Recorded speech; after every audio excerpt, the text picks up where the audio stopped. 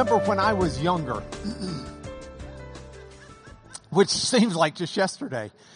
That's kind of a joke because we were all younger yesterday. You know, it's the old, you've never been this old before, but this is the youngest you'll ever be from here on out. That type of a joke. Not real funny, but okay, let's move on.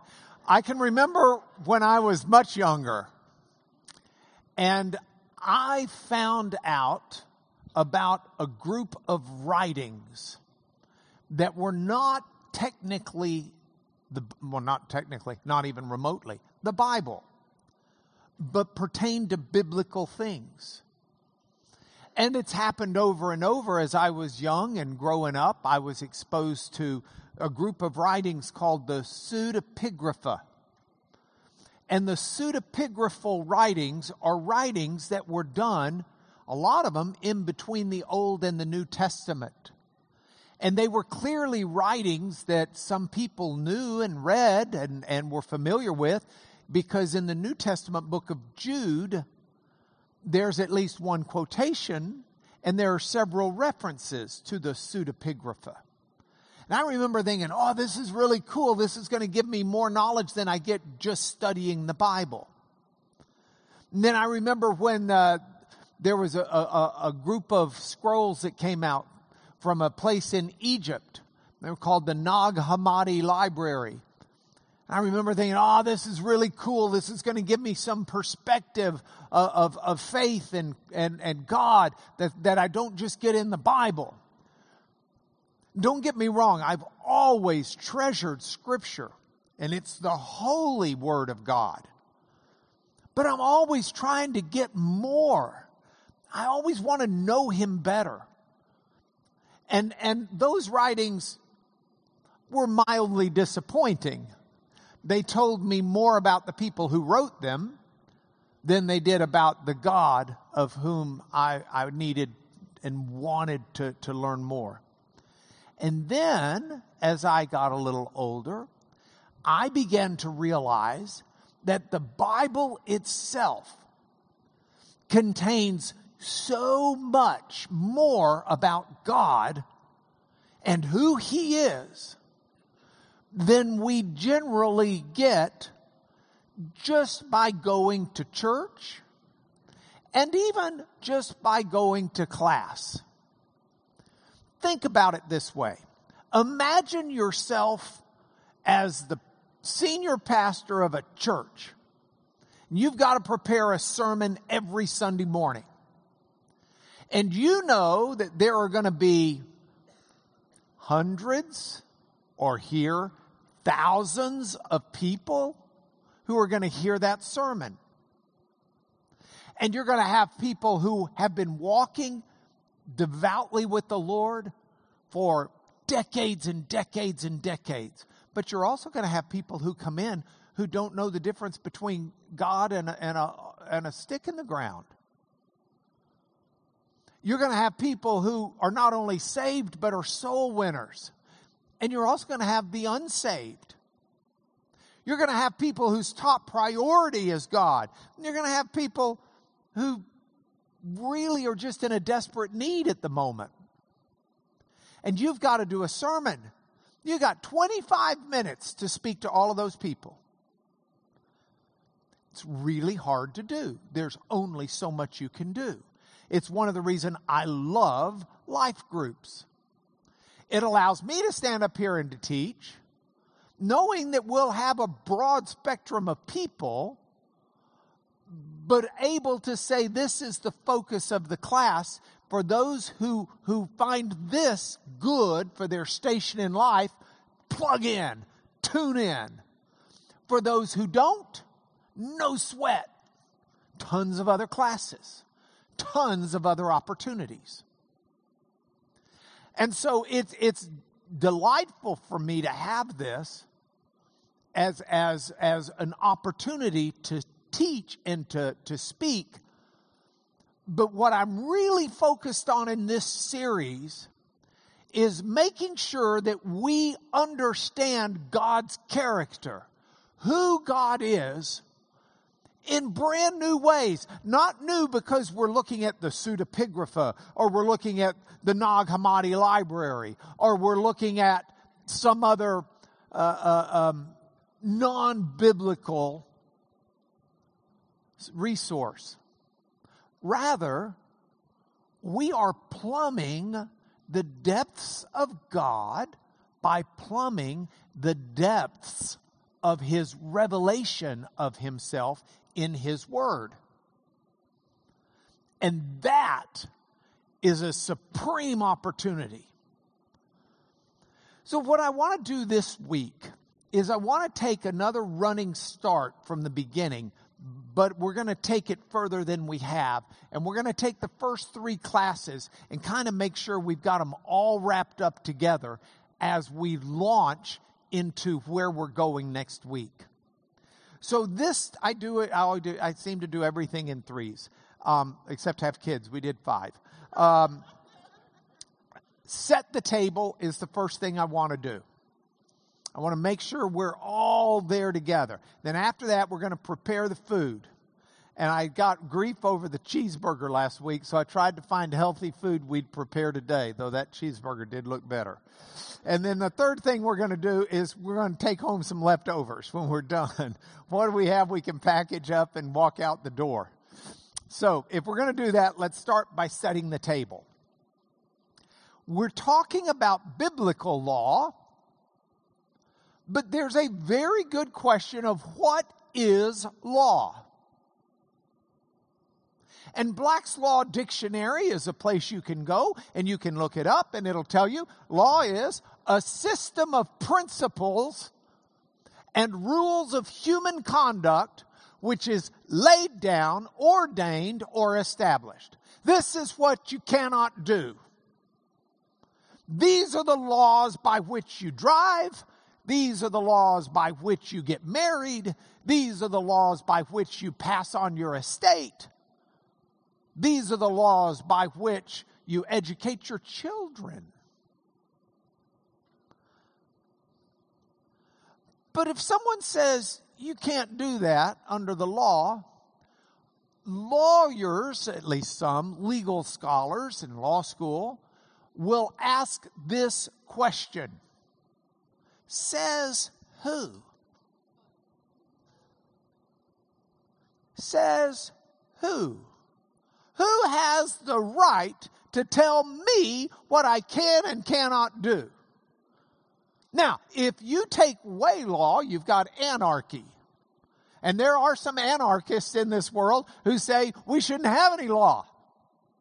It's every man for himself, every woman for herself. And we'll get along fine. As long as I have the right to beat you up if you bother me. Of course, anarchy from my perspective doesn't work too well because there are always going to be people who need law. So who says you can't do something? Is it the Supreme Court? Do we just go to the U.S. Supreme Court and let them decide? Well, who are they? I mean, if any of you are watching who are on the Supreme Court, I have great respect for you. I am a lawyer. All 8 of you. And Judge Barrett, if you make number 9, I have great respect for you too. But I mean, why do those 9 people get to decide? Is it the U.S. Constitution? I get emails from people saying that's not constitutional. Or I don't like the way the Constitution's being interpreted because the Founding Fathers thought it should be done this way, and these people are doing it that way. So do we just say the Constitution is that the ultimate arbitrator? Well, who decided the Constitution? Do you know who was King of England when we declared our independence? It was King George III. That's his coronation portrait. Looks like a nice enough fella. Read Latin. He was the grandson of King George II. King George III's daddy, the Prince of Wales back then, died. So King George III assumed the throne upon the death of Granddaddy. So King George III and King George III assumed the throne. And do you know what scripture was still around then? Romans 13, 1 through 2, which we pull out when we like it and we put on the shelf when we don't. It says, Paul writing to the church at Rome, which was the empire capital, where Caesar and the Senate met and decided the law for the entire empire. Let every person be subject to the governing authorities. For there's no authority except from God, and those that exist have been instituted by God. Therefore, whoever resists the authorities resists what God has appointed, and those who resist will incur judgment.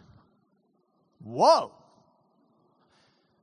That's being barked at you while the King of England is telling you, I have authority because God gave it to me. And you are to submit to me. That's what the Holy Bible says. And if you resist me, you're resisting God. And so with that front and center, our founding fathers said we declare ourselves independent of the king. We hold these truths to be self-evident, that all men are created equal. The Declaration of Independence was signed by these founding fathers that said God has bestowed on us certain inalienable rights, life, liberty, and the pursuit of happiness. And there was a list of grievances against the King of England for ways he had violated the fair rights everyone should have, which I might include professionally, includes the right to a trial by jury. The government's not allowed to take away your life or your liberty or your property without fellow citizens deciding whether or not that should be done. A jury of your peers. But this passage is still there. And this passage is used by presidents who say, you got to follow me. This passage has been used by kings and queens who say they have the right to rule. This passage has been used by popes to say God's given them the authority to tell you what to do and what not to do. And it should not stun you to find out this passage was not used, but the idea behind the passage was used by the pharaohs of Egypt. The pharaohs themselves said, we are God.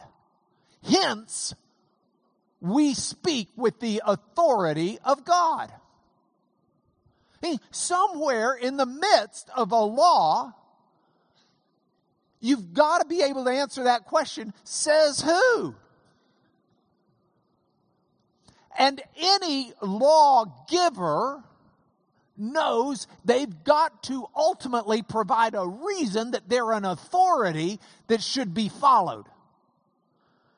In America, the authority is supposed to be the will of the people. But it's the will of the people under an agreed construct that we live.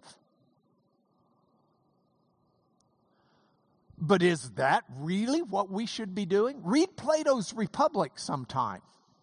Okay, maybe not. It would... Sorry, I just really nerded out on you. But Book 8 of Plato's Republic talks about all the different forms of government. And he looks at it philosophically. Which ones are more better? Which ones are more profitable for people to live under?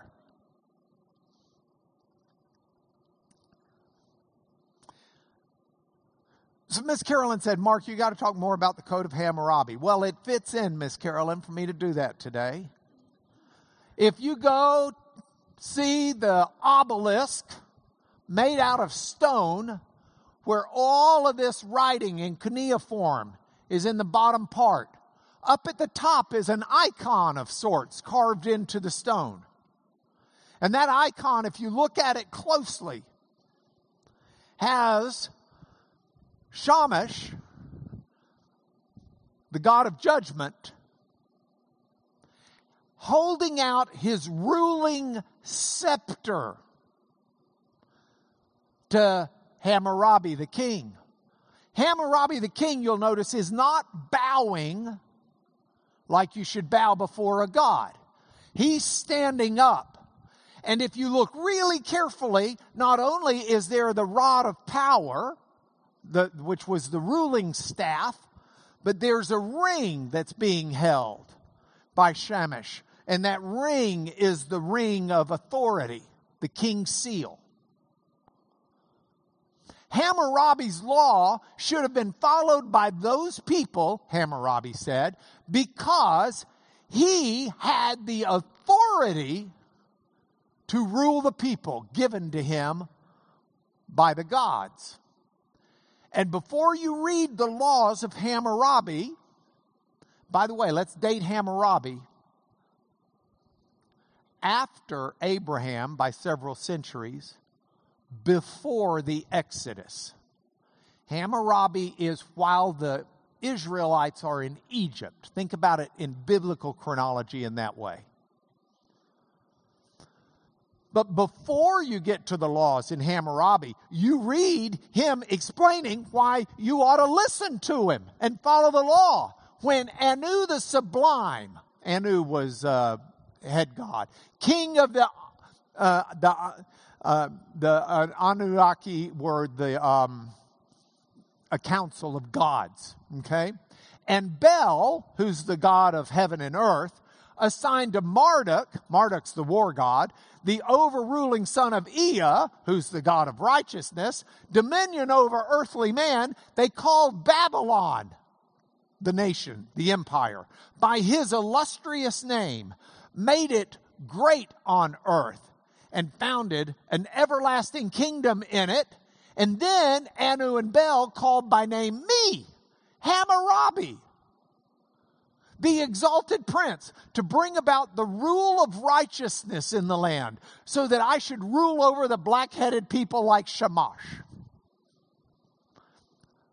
I should be the ruler. The gods made me ruler. The gods gave me responsibility. Do you want to tick off the gods?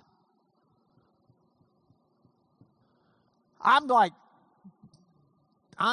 their representative. I am the man.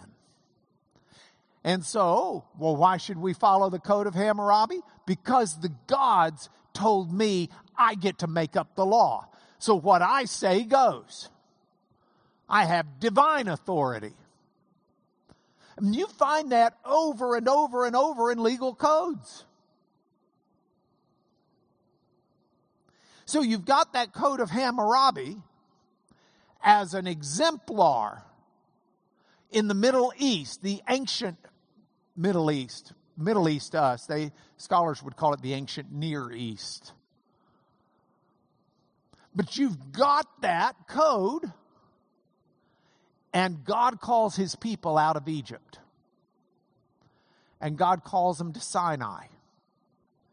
And God gives them his law at Sinai. Now, what is distinct about God's law that's given at Sinai from all of the other legal codes? I will include up to ours today. A couple of things. When God gave the law at Sinai, it wasn't God giving someone else the power to write the law, the authority to write the law.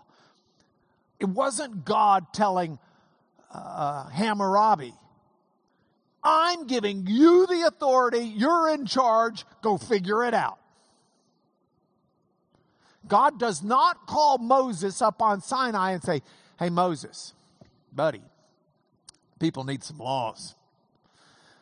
Man, if I were you, I'd write some and tell them I told you to do it, and what you say goes. That's not what happened on Sinai. That's what happens everywhere else.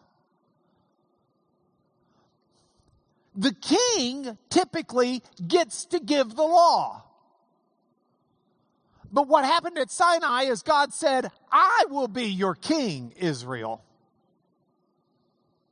Israel doesn't get an earthly king for centuries. And if you read 1 Samuel 8, you'll read that God says, what, they're not happy with me as their king? See, the king has the power to give the law. God is the king of Israel. God gives the law. God doesn't assign that task out. And what's most profound about this, and what we need to deeply ingrain in our conscious thought, is that God did not give us a bunch of arbitrary do's and don'ts. God didn't just sit back in his rocking chair, say, I'm not going to let him do that. What do y'all think about this one? Think we ought to give him a go at that?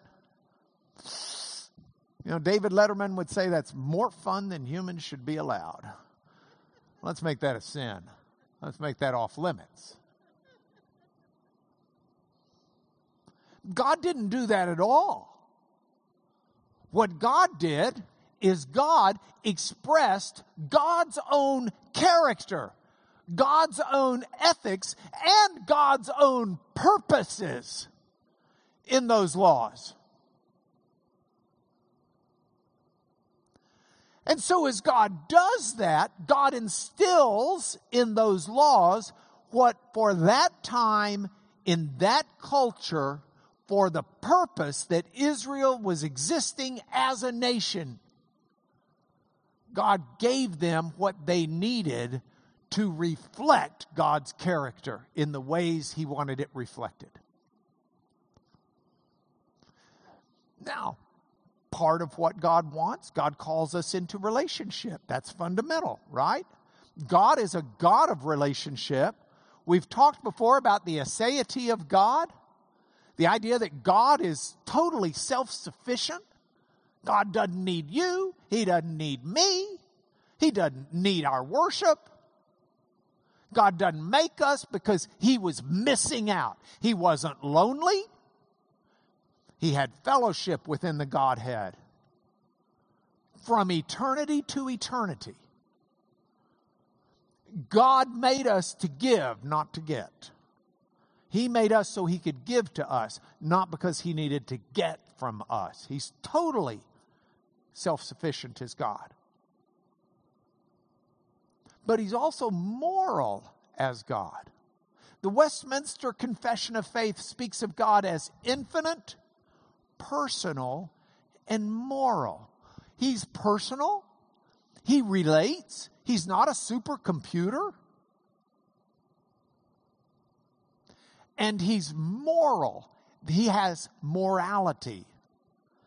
And we can learn about God when we study the law, because law expresses his character, his nature, his ethics, his values, his priorities, his mission, his plans. We can uncover a wealth of knowledge about God that's deep and genuine and real. And if we're not involved in that, we're missing out. And I titled this Biblical Law, a Reflection of God's Character. But I could just as easily title it Finding God Through the Law.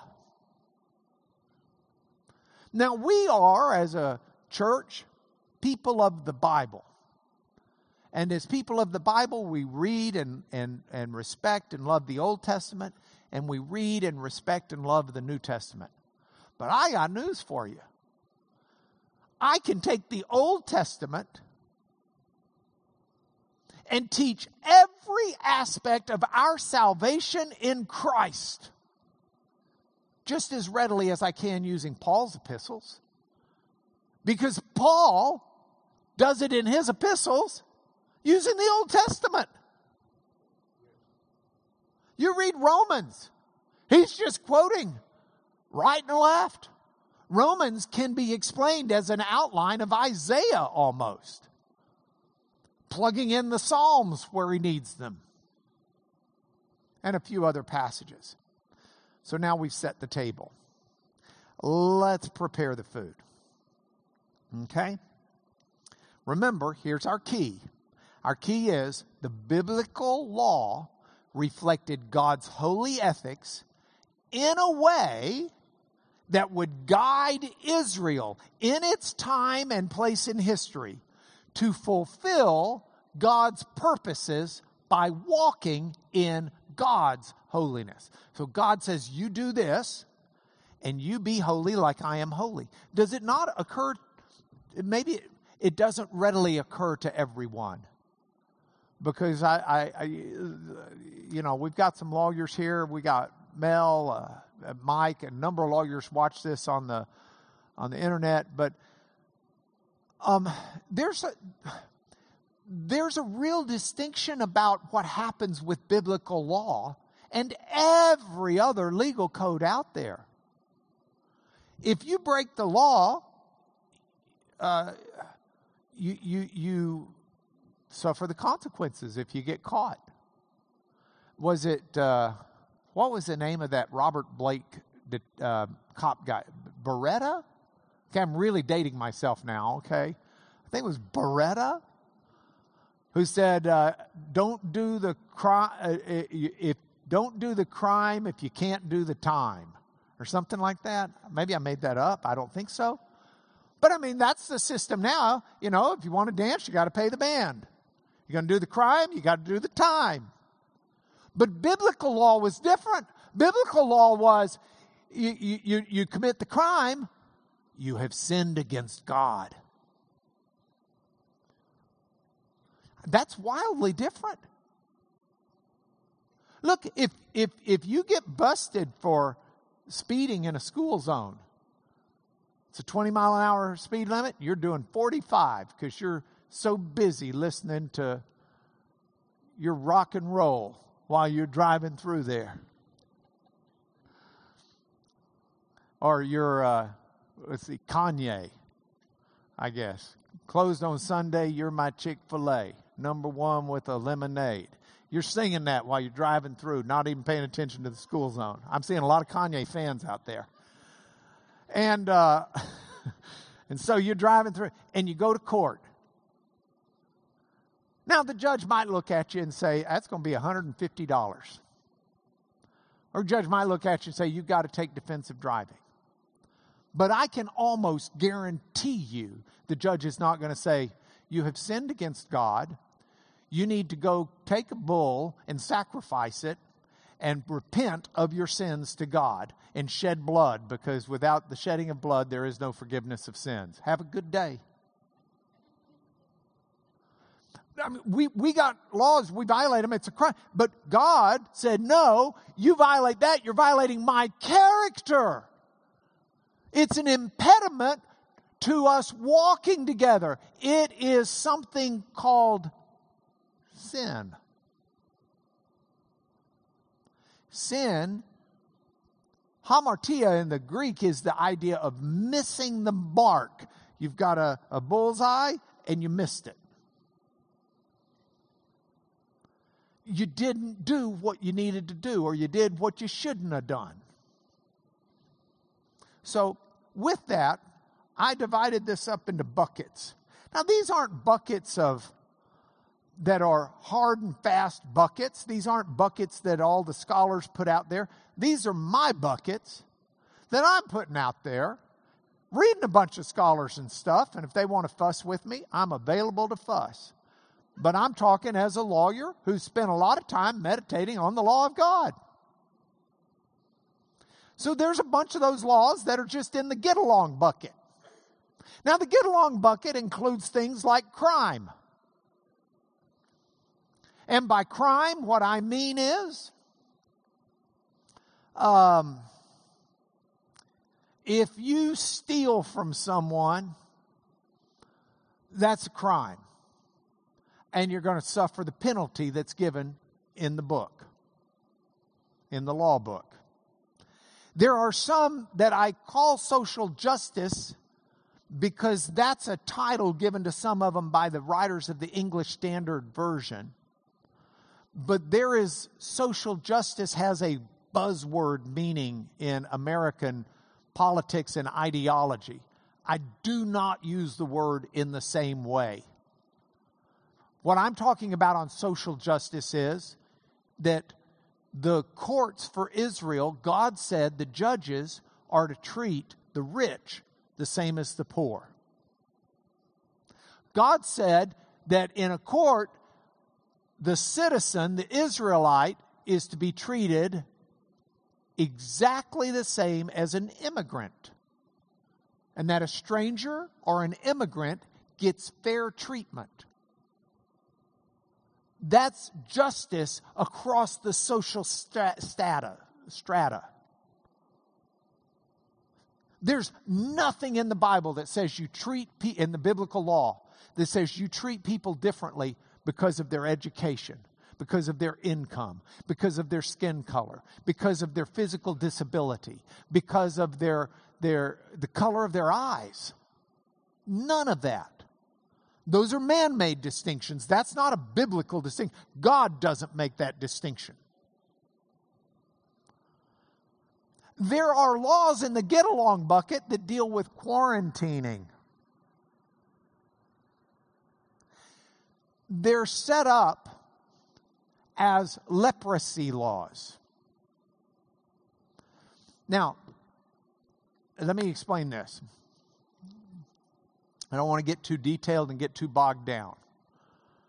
Lawyers out there, I'm going to try and explain common law. It's a legal term.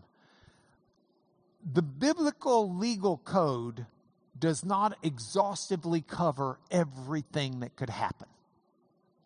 But it sets out principles by which you can apply it to other things. So it says to quarantine someone who's got leprosy until they reach a point where they can show themselves to the priest and show their leprosy is not contagious.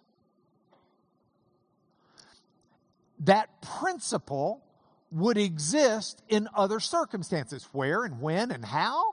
Well, that's to be figured out in light of other principles. But there are guidance here that says God respects the health of other people. And by the way, leprosy is a great one to use because leprosy is associated also with sin in a symbolic way. And God wants you to take your sin away from the assembly because sin is contagious as well. May not be as bad when we get older, but boy, you remember peer pressure when you were a kid? It's real easy to succumb to doing the things of those around you.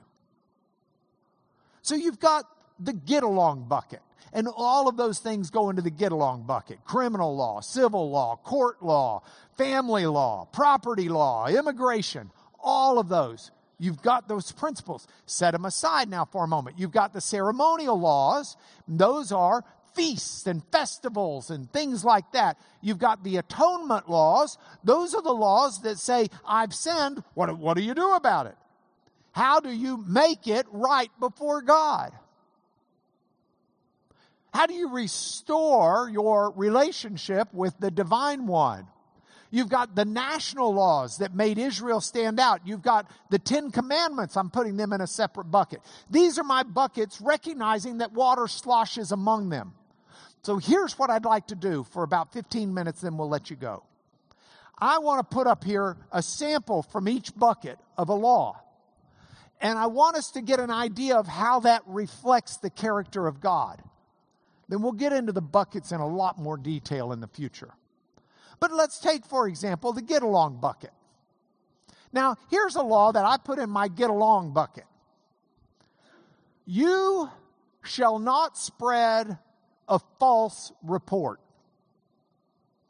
You shall not join hands with a wicked man to be a malicious witness. You shall not fall in with the many to do evil, nor shall you bear witness in a lawsuit siding with the many so as to pervert justice. Nor shall you be partial to a poor man in his lawsuit. Because some people are motivated by sympathy. And they'll just look out for the whoever it is. Go for the underdog, go for the overdog. God says no. You're not allowed to bear false witness. You're not allowed to do a false report. You're not allowed to testify wrong. You're not allowed to lie.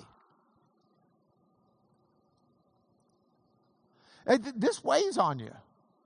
I was at Whole Foods this week, and I'd gotten a bunch of actually, I just buy the same thing every time, but I buy it in bulk. And included in my bulk were a bunch of these 12-pack containers of that fizzy, sparkling Waterloo water. But I also found some Diet Root beer that looked pretty good and kind of called my name. But I put the Diet Root beer in the back of my cart. When I got to the register, I checked out with everything. I said to the fellow, do I have to lift up all these cases of drinks, or can you zap them?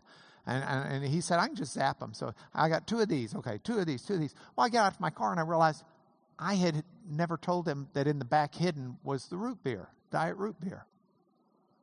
And he didn't zap it, and I didn't pay for it. Well, what are you going to do? Yeah.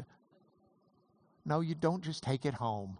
I'm joking. Well, I took it back in. Well, the guy seemed stunned. I said, hey, when you zapped me, I forgot to show you I had this one, and I didn't pay for it, so you gotta zap this one. He said, well, I can't believe you came in. I said, well, I'm not really into stealing stuff. And he says, what? I said, well, I mean, if I take something and I didn't pay for it, that's stealing it. I'm not really into that. And he was like, oh, I hadn't even thought of it that way. I said, well, it is. I mean, you're not supposed to do this. You're not supposed to lie. Now, why? Well, one reason is to get along well and to have a just society. But why? Because God cares about that stuff, and this reflects the character of God. Look at what you can read about in your New Testament. John 8, Jesus said, when the devil lies, he speaks out of his own character. He's a liar and the father of lies. God says, don't speak out of the devil's character. Speak out of mine. And Jesus is the truth. He's not a liar. The Holy Spirit is the Spirit of truth. Jesus calls the Holy Spirit the Spirit of truth over and over and over. And not surprisingly, John, who records that in John 14, 15, and 16, John then himself calls the Spirit of truth in 1 John 5, 6. Hebrews 6:18, it's impossible for God to lie. This reflects the character of God. God's not going to spread a false report. He's not going to join hands with a wicked man to be a malicious witness. He's not going to do evil in that way. Because God is true, John 3:3. Let me give you another one. Let's look at the ceremonial laws, and we'll go into more detail about these later, but here's just an easy one. Let's look at the Passover. Exodus 12 is one of the chapters that sets up the Passover. God said, let the people of Israel keep the Passover at its appointed time, Pesach in Hebrew, Passover. Your lamb, they're going to sacrifice a lamb, shall be without blemish, a lamb for each household, unless your household can't eat a lamb and by yourself, then you join up with others. But your lamb shall be without blemish. Take some of the blood and put it on the 2 doorposts and the lintel of the houses. And when I see the blood, I'll pass over you. When I see the blood of the lamb, the pure lamb, the lamb without blemish that's sacrificed for you, I'll pass over you. And no plague will befall you to destroy you. This day shall be for you a memorial day, and you'll keep it as a feast to the Lord throughout your generations as a statute. And that's what God told Israel. Now, how is that a reflection of God's purpose and God's character? Behold, the Lamb of God, John the Baptist says of Jesus, over and over again. And Jesus took bread, and when he'd given thanks, this is a Passover. When he'd given thanks, he broke it and he gave it to them, saying, this is my body given for you. The Lamb of God is going to be given for them. And then he takes the cup.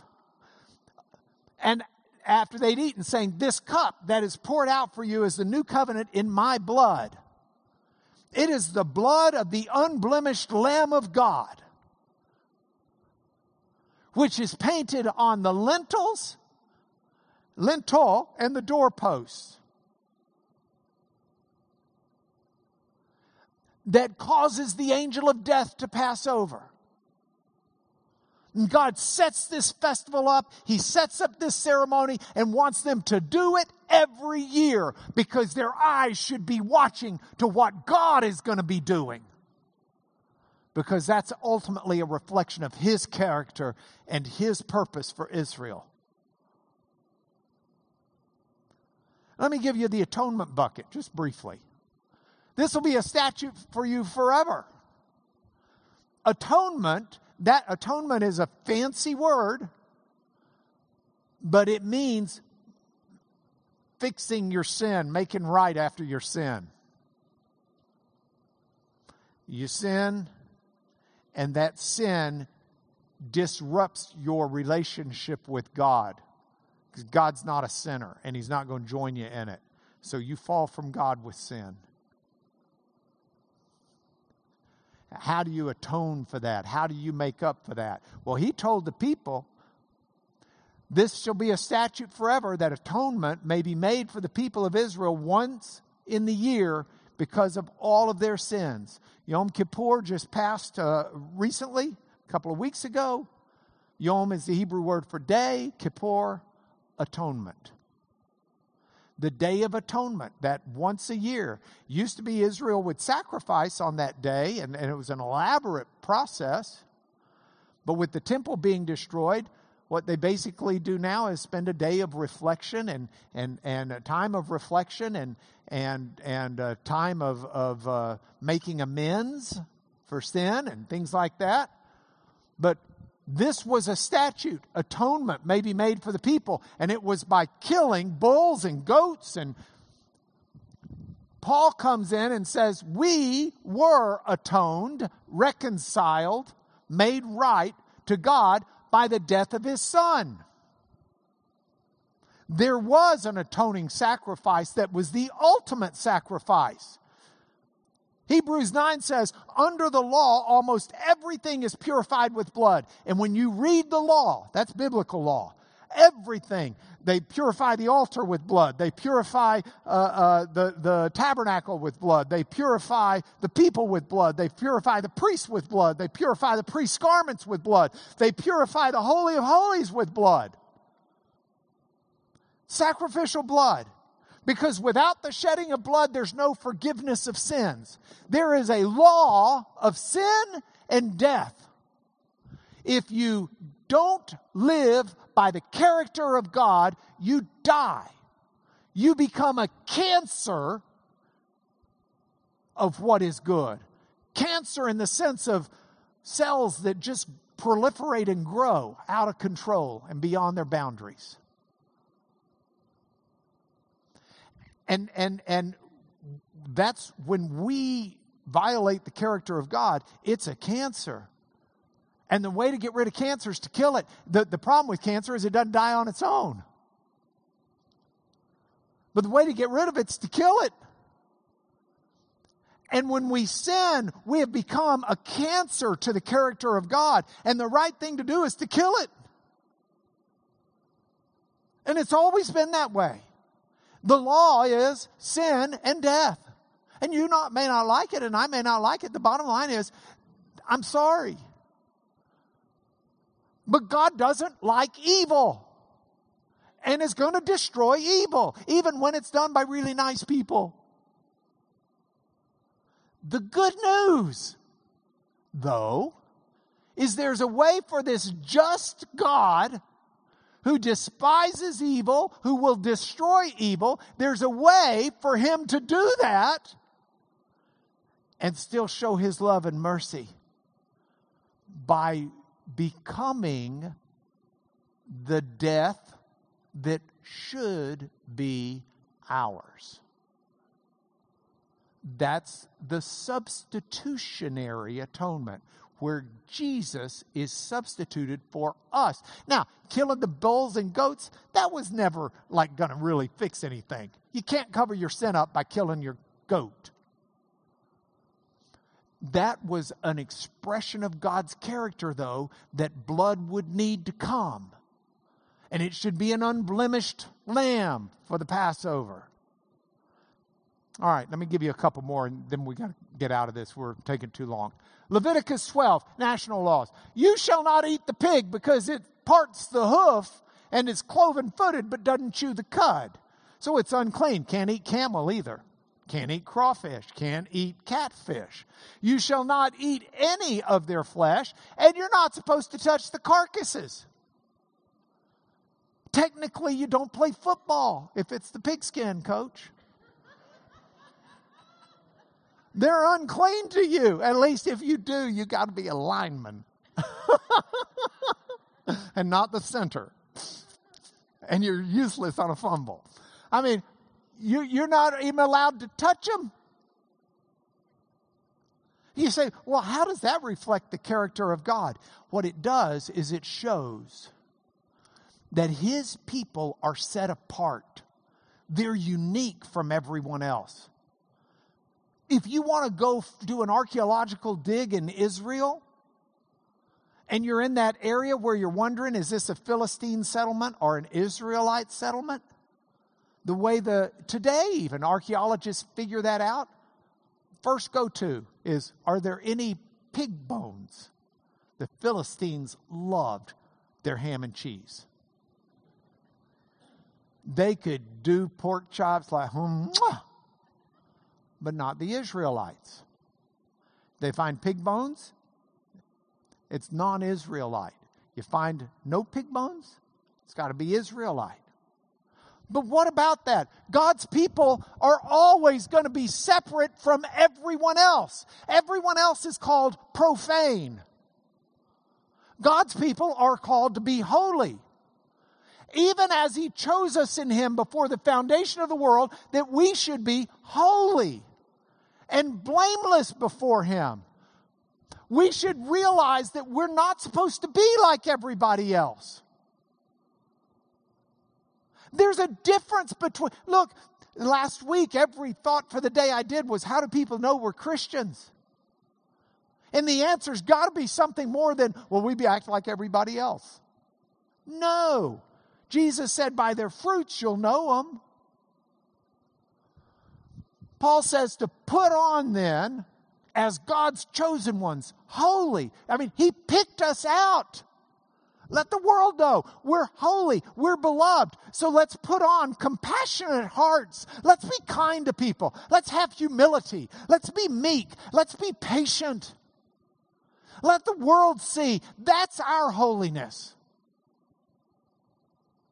It's one thing to say, okay, well, I'm going to go to the restaurant and I'm not ordering pork chops. Okay, that may show some degree of holiness for the Israelites back in that day.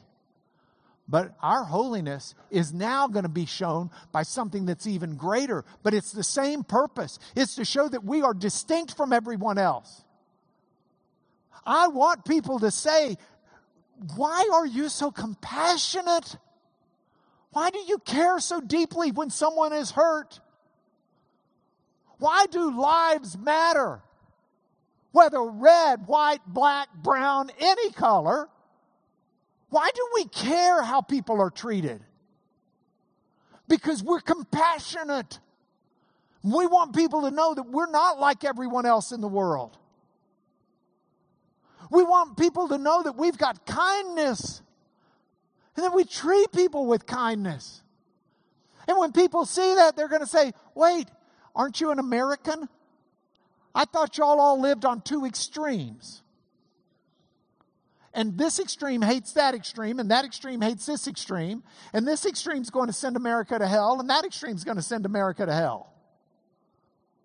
And I would love, as a people of God, don't get me wrong, you find where you think God wants you to be and how you vote and what you care about and what you're impassioned about. And I'm all for that. I'm not calling for mediocrity. And I'm not calling for anybody to sell out their beliefs of what they believe to be best for this country within God's divine nature. But I am saying, let's be kind about it. As believers, I can't speak for the politicians on either side of the spectrum. But I can speak for me.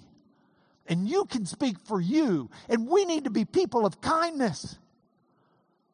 People of compassion. People of humility. Meekness and patience. It's as important as an Israelite not eating pig, because it's how people will know who we are. 10 Commandments. I don't have time. Just wait. I get to preach in the pulpit. Pastor Stephen asked me to preach coming up in a couple of weeks, 3 or 4 weeks. I get the commandment, thou shalt not commit adultery. Spoiler alert. I'm going to tell people not to do it, not to commit adultery. But meanwhile, we've prepared the food. I've got to give you some leftovers to take home. Here they are. Number 1, when the law of God is in one's heart, one's steps do not slip. I want that law of God, but I want it in the fullness of understanding of who the God is behind it.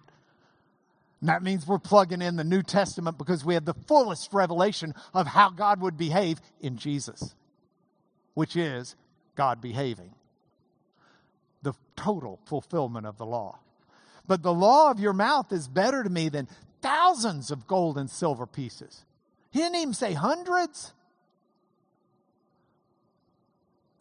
That means I'd rather have the law of God's mouth, what God has said, in my life than be a millionaire, than be a billionaire. Think about that.